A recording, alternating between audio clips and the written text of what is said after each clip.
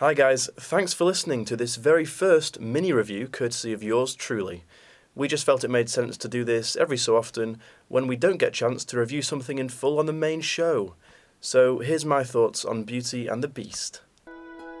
Famine turns to feast, nature points the way, nothing left to say. Beauty and the Beast. Indeed, a tale as old as time, or if you want to be more accurate, 277 years old, as it was first published as a French fairy tale in 1740. There's today's fact for you. But of course, we all know it as the 1991 Disney animation, so it's just the latest of a number of Disney classics to be given the live-action treatment. Before this, we had Cinderella and the Jungle Book, and still to come we have the likes of Mulan, The Lion King, Dumbo, Aladdin, The Little Mermaid, and many more. But the question is, how did this one fare, starring Emma Watson, Dan Stevens, Luke Evans, and Josh Gad? As well as being a big-budget, glossy remake, it's also a lovely big smack of nostalgia. However, at the same time, it does feel very fresh.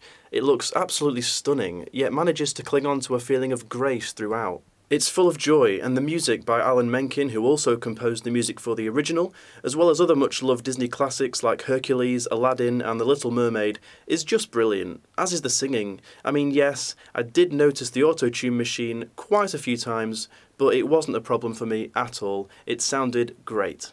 I also must point out that it was by no means a foregone conclusion that this film was going to work. There are many examples in recent years of modern Hollywood remakes like this going horribly wrong.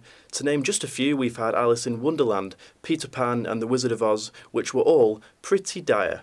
Personally, I also didn't like The Jungle Book from last year. This, however, managed to do what none of those could, and that is to keep the magic of the original. Do I think it's better than the original? No, don't be silly, of course not. But that's not the point. The point is, this film really did work in so many areas where other films before it have fallen flat on their face. Bonjour! Bonjour! Bonjour! Bonjour!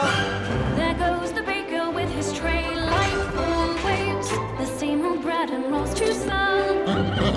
Every morning just the same, since the morning that we came to this poor provincial town. Good morning, Belle.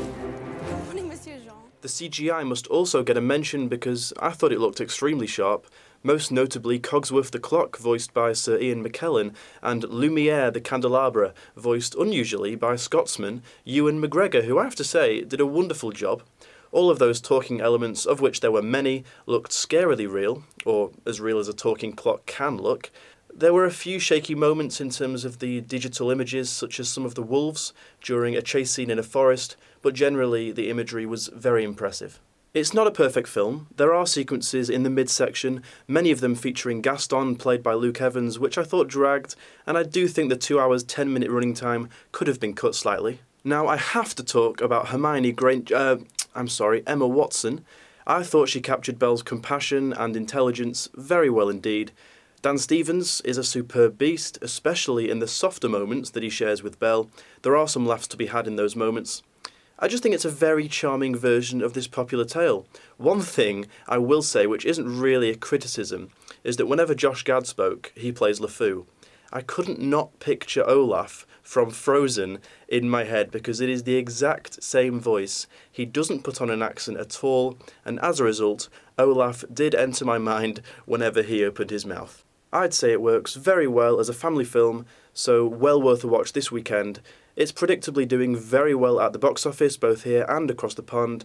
Don't be the one to miss out. You're bound to enjoy it. It's a Disney fairy tale after all, so you have to like it, right? I'm giving Beauty and the Beast 7 out of 10.